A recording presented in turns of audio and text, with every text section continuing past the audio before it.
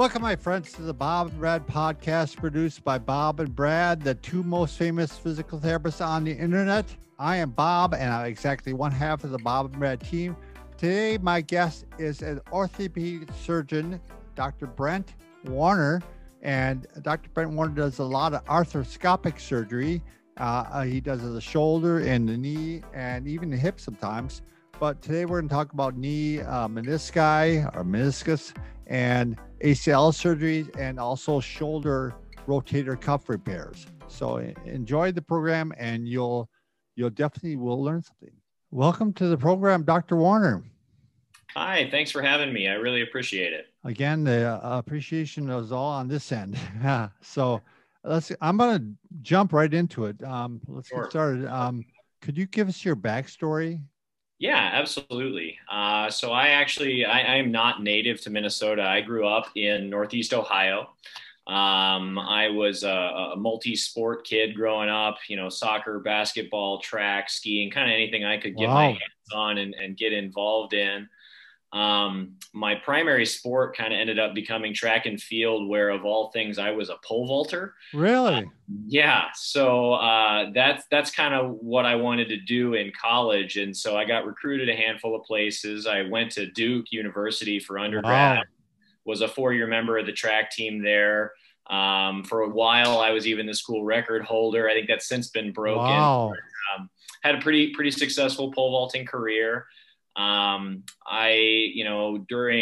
During college really kind of decided that medicine was for me, having grown up as an athlete and that sort of thing. I kind of had this dream of wanting to work with young athletes and help them, get better when they had injuries and things. So I decided to go to medical school, honestly, with the intention. I thought of wanting to be an orthopedic surgeon and clearly that stuck. But I went to medical school at Ohio State. So back a little closer to home for that. Moved on from there to residency at the University of North Carolina in Chapel Hill. And then my last year of training was at the Steadman Philippon Clinic in Vail, Colorado. That's really one of the kind of premier orthopedic clinics really in the world, definitely the US.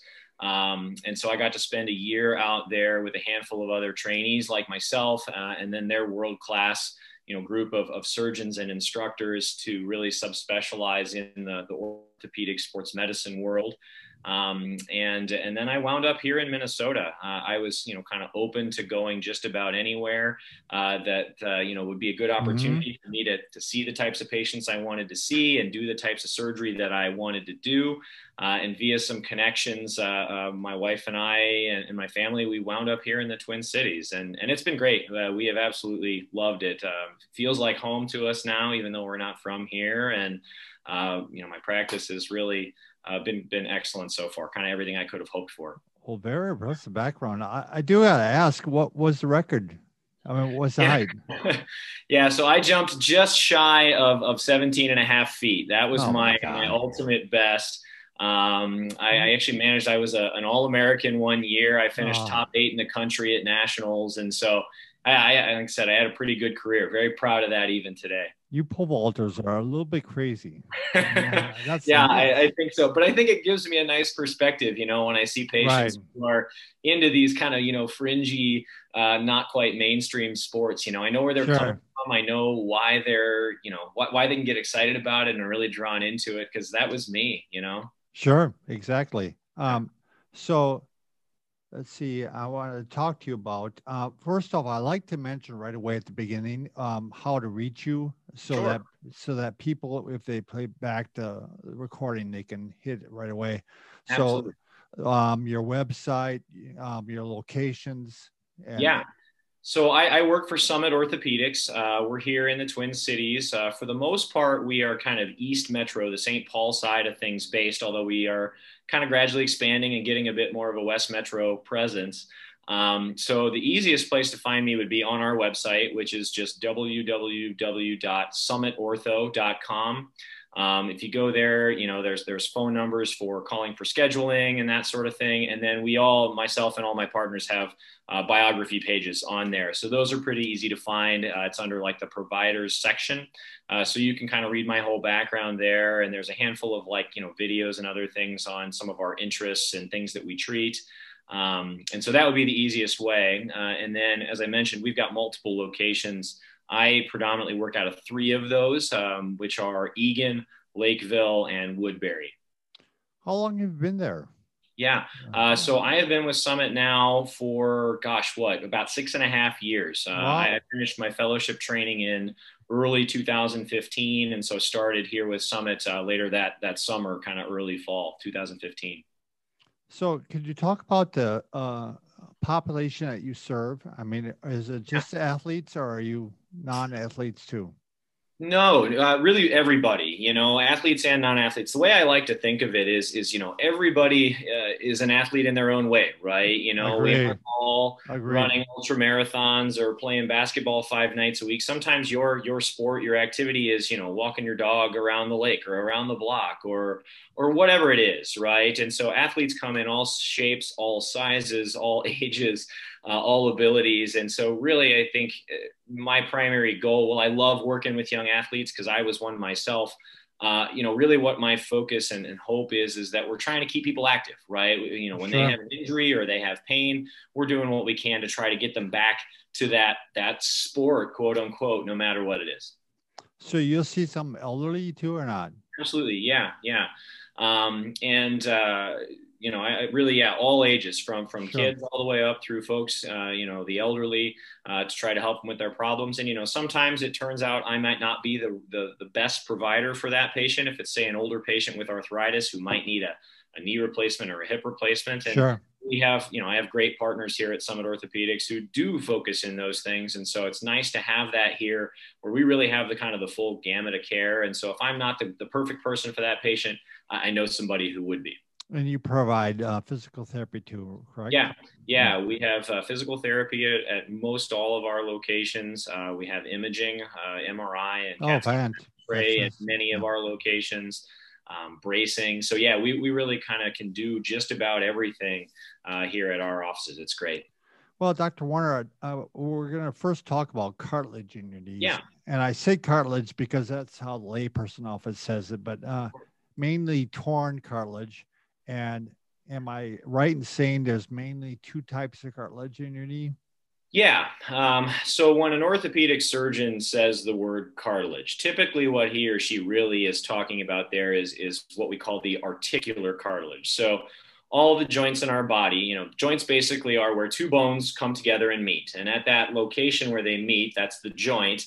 That joint is going to be held together by some number of ligaments, surrounded by a lining or a joint capsule. And then on the inside of that capsule, the ends of the bones are going to be covered in a material called articular cartilage. So I like to think of that as like the bearing surface, right? So that's going to be very low friction, smooth cartilage. And that's really what lets your joint kind of slide and glide. So when your knee bends and straightens, for example, those cartilage surfaces are kind of rubbing, smoothly against one another. And we find that in all of our joints. In the knee, kind of the more maybe lay terminology of cartilage, people are often referring to the menisci. So that's a different form of cartilage that's kind of specific to the knee. While the menisci are made up of a cartilage material, essentially, they are going to be a little more kind of soft and spongy. And they really are a cushion, a shock absorber in the knee.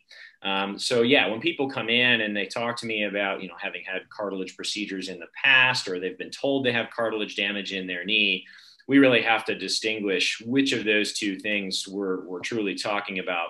And as I said, most surgeons or folks like me, and they say cartilage, they're going to mean more that articular cartilage. If we're talking about meniscus, we're going to use the word meniscus. Do you operate on both? Yeah, we do. Meniscus, I would say, is certainly more common, but absolutely, yes.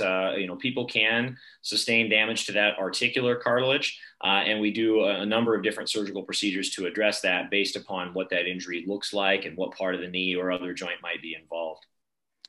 Can you, let's talk about the meniscus. Can you describe some of the common ways that it can be injured in the young and the old? The differences. Yeah, that's actually a really useful way to break it down in my mind. For the most part, meniscus tears in younger people, say under age 30 or 35, more commonly than not, those are going to be kind of an acute injury type of scenario. So, they're playing a sport. That's an obvious example. They, get hit in an abnormal way, or they maybe plant to cut and pivot and kind of twist that knee. And that sort of thing can damage the meniscus and cause a tear. We'll also see them pretty commonly with other associated injuries inside of the knee. So, for example, like tears of the ACL or other ligaments.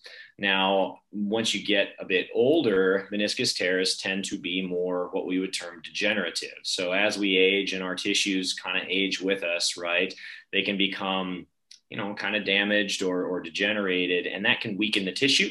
And so that can lead to tears as well.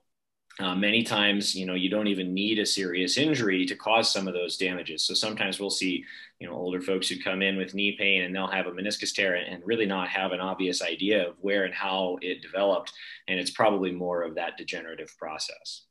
And am I right in saying the little pieces can break off and sometimes they can get reabsorbed by the body or not?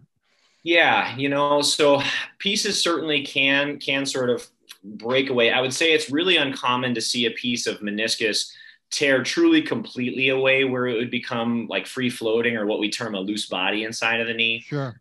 If we see a loose body in the knee, that's often more likely to be that other type of cartilage. Sure, gotcha. That has kind of come free and is loose in the knee. Some of those very small ones can kind of resorb, we think.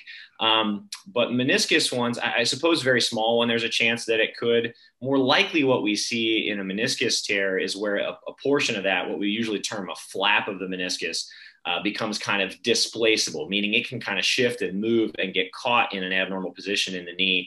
And that's often some of the symptoms we ask about when people come in. Are you having catching or locking or clicking with the knee that might indicate something like that going on? And that's more apt. You're going to be more likely to do surgery on those, correct? Correct. Yeah. When we get those mechanical symptoms, that's sort of the catch-all term for that. More likely than not, I tend to see those patients needing surgery. Oftentimes we can improve their pain with non-operative things, but often those mechanical symptoms will persist. And sometimes the only way to alleviate those is to do surgery. All right, let's talk about some other injuries with the meniscus. Are there cases where it can heal on its own? Probably the right way to answer that is it depends, Sure. Yes, I think some small proportion of meniscus tears can heal themselves. And part of this is because a lot of those we probably never even knew about, right? Sure. The patient had maybe some fairly minor injury to their knee bothered them for a few days or a few weeks. And that might have been a small meniscus injury that eventually healed and went away, right? Or a mild sprain or something like that. So, we never would have, quote unquote, known about those tears exactly, right? The conventional wisdom, though, is that most meniscal tears are not going to heal themselves. It's not a very vascular tissue. What that means is that it doesn't have a very robust blood supply to it. Sure. It's hard for the body to get, nutrients to that tissue to get it to heal. Because of that, kind of the classic thinking on meniscus tears, there's this thing called the zone concept. So the meniscus is kind of shaped like a C. And so around the outer edge of that C, that's where all of the little blood vessels kind of come in and perforate into that tissue. So tears that are in that sort of outer zone closest to those blood vessels, those ones are the ones that we think are more likely to have the ability to heal themselves. As you kind of progress further inward into the middle or more kind of inner zones, that blood supply gets kind of less and less substantial, and therefore tears are going to become sort of less likely to heal. That zone concept has maybe gotten a little bit antiquated, to be very honest. Really? Historically, there were a lot of meniscal tears that were treated by removing them because they were thought not to have the ability really to heal at all. And I think there's something of a generational shift going on in orthopedics right now, where a lot of tears that we used to think couldn't heal, we now think they can. Some of that has to do with a new understanding of the biology of how these things heal. I think a fair part of that as well boils down to we just have better techniques and instrumentation now. The initial techniques and instruments that we had to repair menisci were a little bit primitive and sort of difficult to use to some extent back, decades ago. Now those things have become a little more modernized. And so younger surgeons like me, I think we were probably repairing a lot more menisci than they used to classically, because we have found that some can heal with surgical help. Without surgery, the likelihood that one of these tears heals is again fairly low. But yes, some can certainly heal if we do the right things to it. More likely in a younger person or not? Correct. Yeah. For the most part, as I mentioned earlier, we see a lot of tears in more kind of degenerative conditions in older patients. And those ones, because we know that tissue has some intrinsic damage to it, probably its ability to heal is somewhat less. So for the most part, on the whole, yes, meniscus repairs are going to be more likely attempted in younger patients. Although, again, we're seeing a bit with this kind of shift in thinking that, we're pushing the limits out a little bit. Some older patients are having repairs done of certain types of tears. I think one of those types of tears we're going to talk about a little bit later, right, where we are repairing this guy in some older folks. But yes, on the whole, I would say most meniscal repairs, those are going to be in younger patients, say, under age 30 or 35. Sure. Makes sense. Yeah. So I'm going to ask you, how many of these have you done, would you say? I mean, just rough estimate. Yeah. Meniscus injuries are really one of the most common knee injuries we see. I saw that. Yeah. And so, we certainly see them all the time.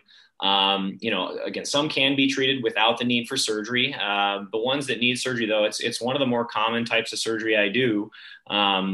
It's hard to estimate, what we call a partial meniscectomy, where we end up removing the damaged part of the meniscus. That's probably the more common one on the whole. Sure. And that's got to be, between 50 and 100 a year, I would guess. Wow. Probably something like that. Meniscal repairs, again, a little less common than that, but still, I would say somewhere on the order of, coming up to maybe 50 or so in a year, 50 to 60, where we're going ahead and doing a repair. See, I think you're in that wonderful zone where you've done a lot of surgeries, but you're young yet. So, yeah. I mean, that's where I'm always looking for. So, let's talk about if, let's say, you have a young athlete with a tear. What are some of the decisions you're making? What are the, the approach? Yeah. So that younger patient, really, what we would term as meniscal preservation is very, very important. As I mentioned a few minutes ago, the job of the meniscus is as a cushion. It's a shock absorber inside of the knee. So when a person walks, jumps, lands, does all the things they would do to transmit force through that knee joint, the meniscus is trying to absorb that and kind of distribute that force out evenly over the whole interior surface area of the knee. And so if the meniscus becomes damaged and it can no longer do that shock absorbing job, other parts of the knee begin to take up that stress. So that's the other type of cartilage that we talked about earlier that starts to see that stress. The bone starts to see that stress. And so those things over time can really start to lead to arthritis developing in that joint. So in a young person, we really try hard to avoid that scenario. We would like to, if we can in any way, preserve the meniscus. That usually means trying to repair any tear or damage we would see so that meniscus can still serve that function and hopefully protect the knee going forward. When you say repair, are you actually going there and put stitches in there? Yep, absolutely. Yeah, there's a number of different kind of techniques for how to do that, but they all boil down to that basic approach is yes, we're putting sutures, stitches into the meniscus to kind of, pull that tear back together, get that tissue to be opposed again and heal. So what happens if you find out it didn't heal? I mean, yeah, it's a good question because there are some tears that won't heal, and that can either be because the damage was too substantial. Sometimes, unfortunately, patients don't do exactly what we ask them to do. There's a number of things that can lead to that. But yes, that can happen. Yeah, that can happen. Or honestly, even healed tissue can sometimes get injured again, right? It can re-tear. So it depends a lot on really how that tear looks, right? I would say if it was a healed tear that retore, again, a young patient, we might often try to repair that again. Maybe via a slightly different technique or sort of adding some augment to that, trying to help the body heal a little bit better. If it is one where that tissue just, it looks like it never had a chance to heal because it was too damaged, then yes, we may be left only with the option of removing that damaged portion of the tissue. That's called a partial meniscectomy. Gotcha. Meniscectomy is still a good surgery, right? It does alleviate pain from meniscus tears quite reliably for most people. The real downside of that surgery is then that patient has less meniscus inside of their knee, right? They don't have as Right. much of that shock absorbing cushion effect. And so we know that those patients, really based upon how much of the meniscus is removed, they will see that risk for arthritis kind of increase based upon the amount of tissue they've lost. Well, speaking of arthritis, let's talk about the elderly person now that comes Yeah, in to see you with a tear. yeah, yeah. So again, we are less likely to consider repair in the older patient. Now, there are a few exceptions to that, which I think we'll get to in a bit. But for the most part, the mainstay of treatment, at least surgically for that type of patient, is to remove that part of the meniscus, do that partial meniscectomy. Now, not every single meniscus tear needs surgery. And in fact, something that's interesting about meniscal tears is that they're remarkably common just out there walking around in the world. If we were to just get an MRI of every person on the street, you would see a fair number of completely asymptomatic incidental little meniscus tears, ones that the As patient as doesn't even know. as you get older. Yeah, Right. exactly. The rates of that would be considered really low in a young patient. But once you get over, say, age 50 or 60, those rates can be up. Some studies say, maybe as many as 40 to 50% of patients might have a little meniscus damage that they don't even really know about. So if someone comes in with a tear of their meniscus and we think that that's the thing causing their symptoms, if that tear is fairly minor, if their pain is not particularly severe, if they're not having any of those mechanical type symptoms, a lot of those can be treated successfully without needing surgery. And so that may be, they go to physical therapy to get stronger, to work on their balance, to work on their gait mechanics, to just look at the way that they kind of go about their day and try to adjust some of those things to avoid maybe putting abnormal or undue Sure. stress on their knee. Typical over-the-counter medications like Tylenol or Advil or Motrin, those can all be very, very helpful. And then we'll also sometimes try injections inside of the knee, things like cortisone, which are nice anti-inflammatories that can really help alleviate pain, swelling, those types of things. Great. Well, let's get to that unusual one that Yeah, it's just been kind of recently discovered, right? Or yeah. I mean, Yeah, so what we're talking about here is something called a meniscal root tear. So as I mentioned earlier, the meniscus is kind of C-shaped. At the ends of the C, the meniscus sits, on top of the tibia, the shin bone. And the meniscus is actually anchored there to the tibia at the front and back at those ends of the C. And those are called the root attachments. And what they have shown with some really good studies over the last handful of years is that those root attachment points are really vital to the function of the meniscus. Probably this is not really a new injury per se. This probably has been going on for as long as humans have been around. But I think what has really changed here is our ability to kind of recognize them with imaging, such as MRI, ultrasound, those types of things. And then also, again, to understand really what the consequence of one of these tears, what it can be on the knee. So what they've shown in some of these studies is that if you have a tear of the root of your meniscus, it from a biomechanical perspective is almost like having no meniscus in your knee at all. They've done some oh, pretty wow. good research with like cadaver knees and things and creating these injuries. And they show that then the force transmission there in the knee becomes like having no cushion there at all. So the worry becomes if you have a tear like that, you now are at markedly increased risk for that arthritis we were talking about earlier. That other cartilage, the bone, that starts to take up additive stress. And there are certainly instances out there where people will see pretty rapid development of that over months to even just a few years. So that with our increased recognition of that and what that can do to a person's knee, we have become much more attuned to these injuries and quite frankly aggressive about trying to repair them. So the goal of that surgery is to reattach that root attachment to the bone. That's typically done with an arthroscopic surgery. Some stitches are put into the meniscus. Typically kind of a tunnel or a little hole is drilled through the bone of the tibia where those stitches get kind of pulled down in through that hole. And that's what anchors the meniscus back to the bone, and it can actually heal there.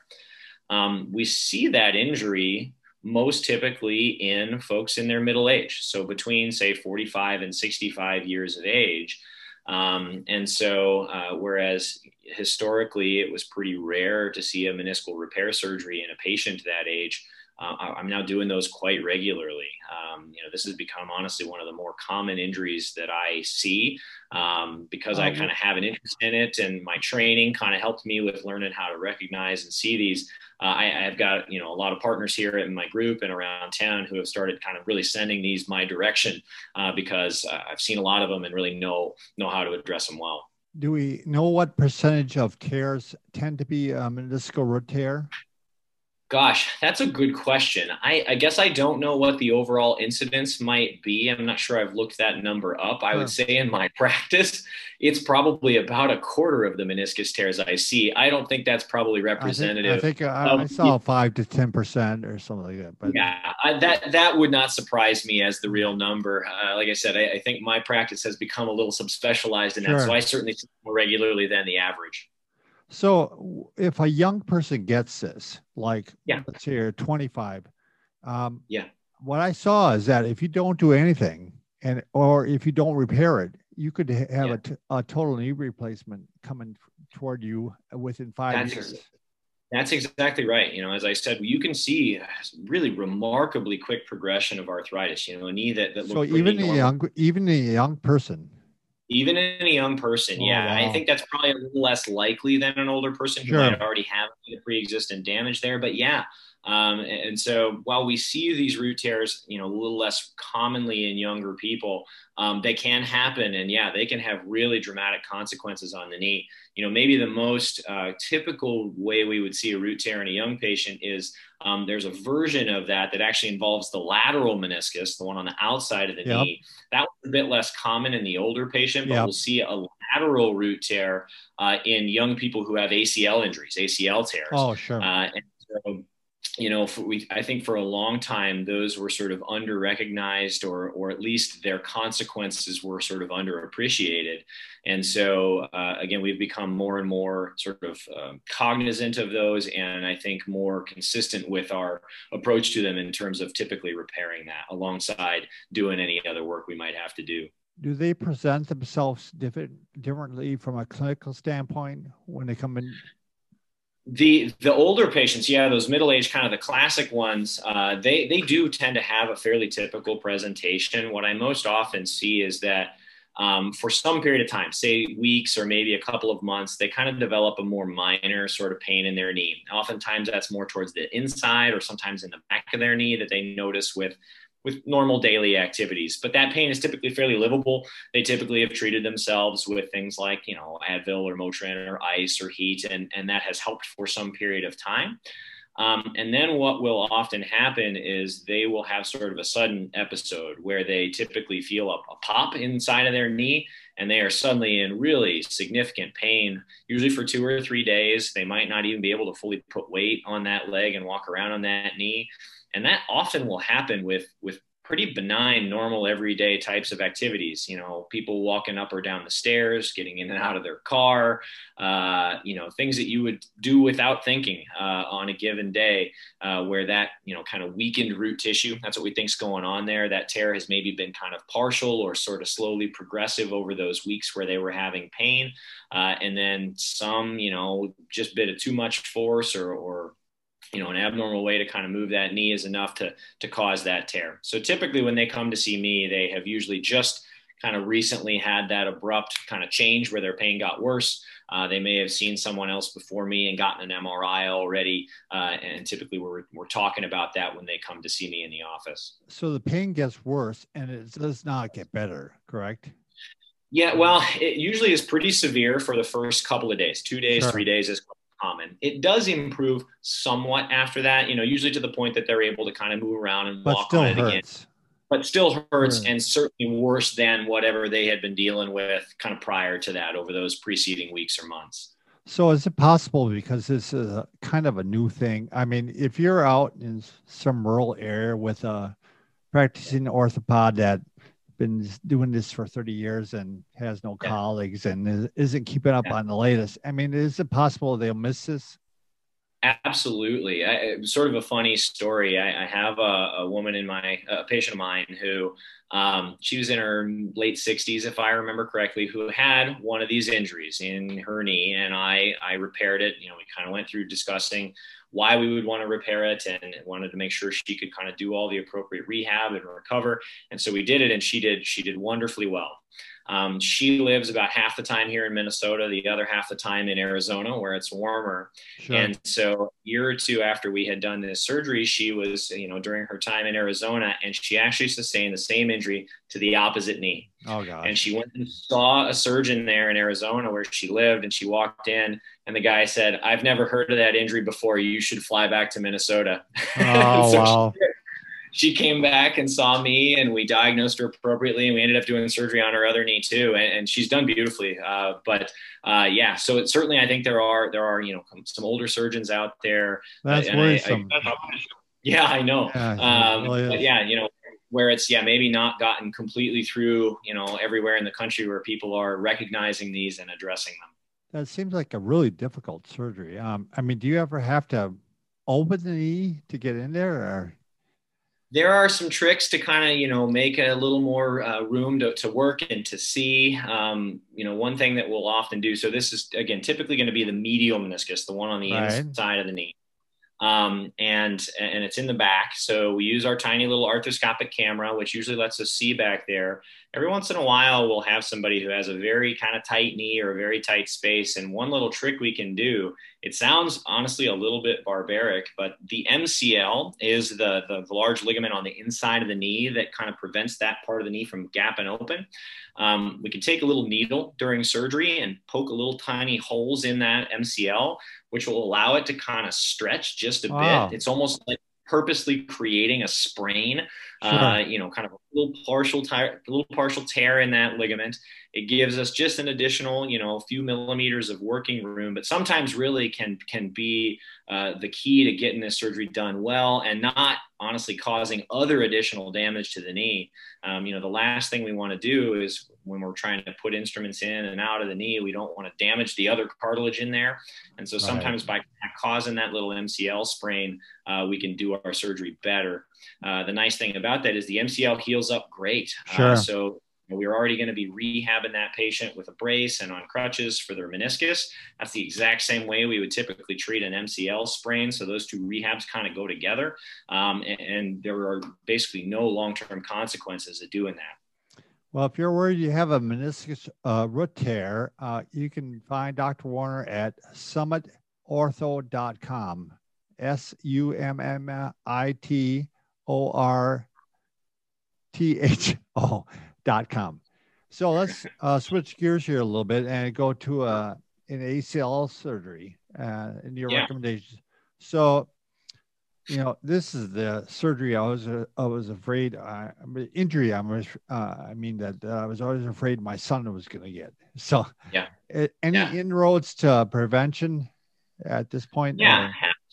Absolutely. If you look really at any, especially kind of lay press stories on ACL injuries, everything will tell you that we're seeing increased incidence of these in young people. Now, some of that's probably just because young people are increasingly active, right? There's all kinds of different sports and activities they can get into. And so it's just maybe a case of exposure, right? More people doing more things where they might possibly get hurt.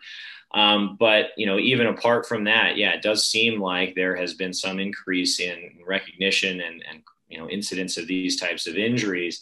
So a lot of people are trying to figure out, well, what can we do to minimize that, to reverse that trend? So there's a lot of good research that has been done looking at ways to prevent these tears. A lot of it boils down to kind of the biomechanics, of the lower extremities, and really a lot of it kind of core strength and things too. So the way people say jump and land and how their knees absorb that pressure and shock, how the knees might twist, inward or outward, strengthening all the muscles around the knee and in the pelvis and the glutes and the core and all of that. Those have downstream effects on how the knee functions and the biomechanics of it. And some of these programs have been shown, they really do look like they can help prevent at least some part of ACL tears or some proportion of them. Sadly, I don't think anything is ever going to make that risk zero. But yes, these prevention programs I think can be great, especially for particularly high risk patients or high risk sports. One of the most high incidences we see is in female soccer players, for example. Yep. There have been a couple of good studies out there showing that if put your women's soccer team through one of these prevention programs, you are probably going to see a decreased number of these types of injuries. Sure. And you're going to get the question. Can it heal on its own? With very few exceptions, the answer to that one is no. If we think about kind of where the ACL sits in the knee, it kind of makes sense too. So there's four major ligaments that sort of hold the knee together. On the sides of the knee, you have the collateral ligaments, the MCL, and the lateral collateral ligament, LCL.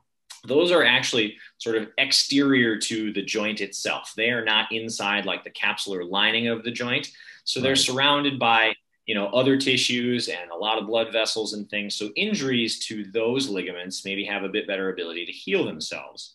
The cruciate ligaments, the ACL, anterior cruciate, and the PCL, posterior cruciate ligaments, they're actually right down in the center of the knee. They kind of crisscross one another. That's why they're called the cruciate ligaments. They're like a little X in there. They attach actually to the bone. One end attaches to the femur, the other end attaches to the tibia. And then it's basically suspended there, and it just kind of floats in the fluid inside of your knee. And there's really no way for, blood vessels to bring nutrients to that tissue to get it to heal. So if you've torn your ACL, the chance that it heals is very, very small. So basically the two ends can't find themselves. I mean, exactly. Right. Yeah. The two ends can't find themselves. There's some thinking that tears that where maybe the ligament just kind of pulls just directly off its bony attachment because it's then potentially close to the bone, and the bone has some blood supply. Those are the ones that are felt like maybe those can heal a bit better. But yeah, if you have a tear kind of right in the middle of the ACL, which is honestly the most common pattern we see, those ones really will not heal on their own. So there's two surgeries, I guess: reconstruction versus repair. Can you explain the difference? Sure. The real mainstay of treatment is reconstruction. Right. So repair would be where you take those two torn ends and like stitch them back together to try to get that tissue to heal primarily. And that's something that was tried a long time ago. And most all the studies showed that really failed in the vast majority of patients. There's a small subset of those patients where, again, those tears that maybe the ligament pulls just off of the bone. Sure. So the majority of the ligament is pretty normal. It's just that, one attachment point. Those ones did a bit better with the repair strategies in those older studies. And there has been something of a return of that. It's a little bit in vogue right now where more people are kind of, looking at more repair type strategies. Most of those are focused on those kind of specific tears, but those are really, really, in general, pretty infrequent. And I think a lot of the jury is still out on whether those repair strategies are really, truly working. Are they as good or are they better than reconstructions? I'm not sure anybody has kind of shown that conclusively yet. And there's also a lot of really neat research going on where other people are trying to do repairs and sort of add things to either, kind of wrap around the ACL to kind of keep blood supply or other nutrients there and sort of really augment that healing. So, eventually down the line, is it possible that repair might become more viable kind of everyday treatment for this? I think that's possible. But as of today, really, that's not the main treatment we see. So again, what we do much more commonly is we do a reconstruction. So what that means is that the damaged ACL tissue, the torn tissue, actually gets removed and it gets replaced or reconstructed with a graft of some type. We're taking new healthy tissue and then basically implanting that inside of the knee where it becomes now the ACL for that patient in that knee. Is that, as a surgeon, is that your biggest decision? Like what kind of graft I'm going to do, or? Yeah, it is certainly amongst the biggest decisions when we're doing this. There's a number of different factors that we think of when we're kind of making that choice. And typically that's a pretty big part of the discussion I have with the patient. Once we've kind of concluded that, okay, surgery is the right answer, then the next question that follows is, all right, what are we going to use for that graft and why? So what are the choices? Yeah. Broadly broken down, there's really kind of two categories. So you could either use tissue from that own patient, and so that's called autograft tissue, or you could use tissue from a cadaver. That's called allograft tissue. Sure. And what parts of the body are the Yeah. autographs? Yeah. So almost always we're going to take that tissue from right around the same knee that we're already working on. Sometimes in, say revision settings where somebody might need to be having an ACL surgery done over again, we might end up taking tissue from somewhere else, often like the opposite knee or something like that. But mainstay of treatment is to have that tissue taken from right there at that same knee that we're already doing surgery on. And then there are a couple of choices there that have their various kind of pros and cons. The two that are, probably still most common that most people might have heard of would be to use a part of the patellar tendon. So that's the tendon that attaches the kneecap or patella to the tibia, the shin bone, right in the front of the knee. It's a nice broad flat tendon, and we can take a strip kind of right out of the middle of that tendon, along with a little bit of bone from the tibia and the kneecap. And so that's kind of maybe the sort of oldest sort of gold standard tried and true graft. That was one of the first ones that people used for this surgery back when it was developed. Another would be to use hamstring tendons. So that's another one that's very, very common. So your hamstrings are the muscles that run down the back of your thigh. And two of those muscles have pretty long, slender tendons that actually attach to the shin bone, kind of right below the level of the knee joint. And so we're able to harvest, as the term we use, basically harvest those tendons and then kind of fold them up on themselves to become the right length of an ACL, and that becomes the graft. So those are probably the two most common worldwide and in the US. The third option, which has become a bit more popular here recently, and which I honestly am quite a fan of, is to use a part of the quadriceps tendon. So the quadriceps muscles are the thigh muscles on the front side of the leg, and the quadriceps tendon is a nice, big, thick, wide tendon where those muscles come down and then attach to the top of the kneecap or the patella. And so somewhat similarly to the patellar tendon graft, we basically take a strip of that tendon kind of right out of the mid portion of it. We're able to, repair that back afterwards. And that has become a really nice, reliable graft for us that I like quite a bit. So you said a lot of people ask, is this a painful surgery? It does tend to be a bit painful. To implant that graft inside of the knee, we're doing a combination of both arthroscopy and kind of open surgery. So arthroscopy means I've got a little tiny camera down inside of the knee where I can see everything up close and magnify it on a screen that kind of sits, just a few feet away.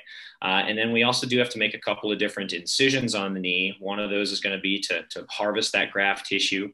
Another one or two of those incisions are going to be to help us actually implant that graft into the knee. And to do that, we drill tunnels. We drill holes in the bone of both the femur and the tibia, right where that ligament would normally attach. And the graft essentially gets kind of pulled into those little tunnels and secured there in some way. There's a number of ways to do that. So with all that work, usually a couple of incisions, drilling holes in the bone, borrowing tissue to become our graft, that does all cause some pain. Now, we do as much as we can to combat that for the patient, right? They're going to be asleep during surgery under anesthesia, sure. So they shouldn't feel anything during the procedure itself. Here at my group, and I think most places, we're very high on using what's called regional anesthesia as well. So that means that anesthesia, our providers there would actually give an injection of some anesthetic numbing medication to that patient into their leg, which is going to basically numb the knee and the majority of the leg along with it. So typically when patients wake up from surgery, they don't have all that much pain right away. That block typically is going to wear off within a day or so, and usually they will see their pain increase somewhat. But then we help them control that. They're going to have a couple different types of pain medication. They're going to be icing their knee. They're going to be in a brace to help protect it and control, how much motion it can go through and that kind of thing, all of which is going to help. And so, yes, the first couple of days, once that block is worn off, that can be a little tough for people, but also very manageable, right? And typically within a week or two of surgery, people are starting to feel more like themselves again. We have about 15 minutes left. I would like to get into the shoulder too. So yeah, absolutely. Arthroscopic shoulder rotator cuff repair. So yeah, what is the rotator cuff and what part commonly requires repair? Sure. So I think most people know, kind of understand the concept that the shoulder is a ball and socket joint, right? So the ball sits on the top of the humerus, so that we call that the humeral head. And then that ball has a socket that it kind of comes up against. And the socket is part of the shoulder blade. The technical term for the socket is called the glenoid of the shoulder, okay? Because the shoulder, has kind of so many degrees of freedom of motion there, part of that is because that socket in the shoulder is kind of just a shallow divot. I almost think of it like a golf tee kind of turned on its side. It's not like a deep cup that really surrounds that ball. So the ball has to be kind of balanced on that golf tee looking socket. So what really does a lot of that balancing act for us is the rotator cuff. The rotator cuff is made up of 4 separate muscles. The muscles all attached to different parts of the shoulder blade on both its kind of back surface and then sort of the front surface, which is deep, to your chest, or, kind of up against your chest wall. And those muscles then run out from that shoulder blade. They become tendons, and then those tendons attach to the ball. And so there's actually 4 separate tendons. They all kind of surround the ball. They kind of blend into one another a little bit to form literally a cuff of tissue that attaches to that ball. So then when you fire those muscles pull on those tendons, and that's what rotates and moves the ball relative to that socket in all the different directions that your shoulder can go. So I think your next question. Not in the muscle itself, is it? The injury usually. Right. Yeah, it's almost always the tendon that gets injured, and typically kind of right at the interface of where that tendon comes in and attaches to the ball. You asked, what part of the rotator cuff is most commonly damaged? So yeah, it's right. That tendon at the heart. And as I said, there's 4 different tendons. The one that is kind of directly on the top, kind of to the top to kind of towards the front a little bit, is the one kind of primarily responsible for raising the arm up in this sort of a direction. That one's called the supraspinatus, and that is by far the most common one that we see sustain damage and tears. So I'm sure this depends on how bad the tear is, but can it heal on its own? Yeah, so some lower grade tears, partial tears, more like tendonitis within the rotator cuff, we do believe that those have some ability to heal themselves. And so for those ones, we most commonly are going to recommend non-surgical type treatments. That's going to be things like physical therapy, being careful with certain activities, sometimes injections of cortisone and other things into the shoulder. And so some of those tears can, we think, heal themselves. Some tears are also, even if they don't fully heal, they can become asymptomatic. Not unlike we talked about with meniscus tears a little earlier. There's a fair number of rotator cuff, tears and other damage that is seen completely incidentally. Some studies have said, for example, an 80-year-old patient, there's a better than 50% chance that patient has a full thickness rotator cuff tear in their shoulder that might or might not be causing any symptoms at all. Wow. So even if a tear can't fully heal itself, if we're able to make that tear asymptomatic, meaning that patient doesn't have significant pain and they have good function in their shoulder, that can be something you can live with. Once we get up into, these higher grade tears, ones that are, most of the tendon thickness or all the tendon thickness, those ones are going to be less likely to heal. But again, sometimes we can still treat them without needing surgery. So is it okay to wait? I mean, let's say I want to see how this does, or is it harmful in some cases where you better get in there and do it repaired? Yeah. I think the best distinction there is whether or not that tear is more of an acute type of traumatic tear, maybe. So that patient, formerly had a completely normal functional shoulder with no pain, and they had an injury, right? If they fell or had an accident and all of a sudden they have pain or they're not able to move their shoulder, we know that early surgery for that type of tear is typically going to be best. A number of studies have shown that when those acute traumatic tears become more chronic, the likelihood of good healing and a good outcome can go down. Probably the more common type of tear we see is what's considered to be more of a chronic degenerative or attritional type of tear. So that's going to be one more related to just, a lifetime of being a human being with a shoulder and using that shoulder for normal everyday things and work and so on. Those ones do not necessarily need immediate surgical intervention. And a lot of those it can be treated successfully with good physical therapy, with injections, with pain medications, those types of things. There are maybe a couple of exceptions to that. Some very large tears, we don't like to let those necessarily go for a long time without surgery, because some tears left long enough can actually become irreparable, meaning we can't fix them anymore. If that tissue becomes, too scarred or too damaged or too retracted, meaning it has kind of pulled so far away from the ball, we're not able to get it back where it needs to go. Sometimes those can get to a position where they're not fixable anymore. And oftentimes, if you get to that situation, that patient's not going to have a very good shoulder, a shoulder they're very happy with. So some of those we do tend to maybe be a bit more upfront thinking about surgery for. So in that case, that kind of leads me to my next question. If you got, is there times you got to really stretch on that muscle to get it back reattached? Yeah, some of these more chronic tears, if they've been there quite a while and things have started to kind of scar, sometimes it can be a fair chore in surgery to be able to mobilize that tissue and get it back where it needs to be. Sometimes that's not too difficult. Other times it can be, a real bit of work. And there are some kind of, subtle little tips and tricks and other strategies that we'll employ sometimes to help better mobilize that tissue. And it's one of the things that I'm always kind of prepared for. And I also kind of look back at very thankfully to like my fellowship training, that extra year I spent kind of subspecializing in this sort of thing. Some of those surgeons I learned from, they, with who they are and kind of they're the big names in my world. They would see kind of the worst of the worst and the most complicated, and being able to learn some of those advanced techniques and tips and tricks. It has really saved my skin, more than once. Knowing how to do some of those things, we've been able to get great results for some patients with some pretty extensive injuries. Well, with a real tight muscle, would that throw the biomechanics of the shoulder off a bit? Not really. It can sometimes. Muscle thankfully can be pretty forgiving. And so we will see in some instances where muscles can kind of, stretch back out, I guess is the best term to put it. But you're right. Sometimes if a person has had a lot of tendon loss, right, where typically the tendon is going to have, a couple of centimeters of length to it. If that tendon has become damaged and shortened and we have only a very small, stump left to work with, you're right. Sometimes if we try to repair that directly, we can actually kind of over-tension things, make things too tight. And that can lead to stiffness, to pain, to other things. And so it is something that I tend to try to be as careful about as possible in surgery, not wanting to over tension or over tighten someone's joint.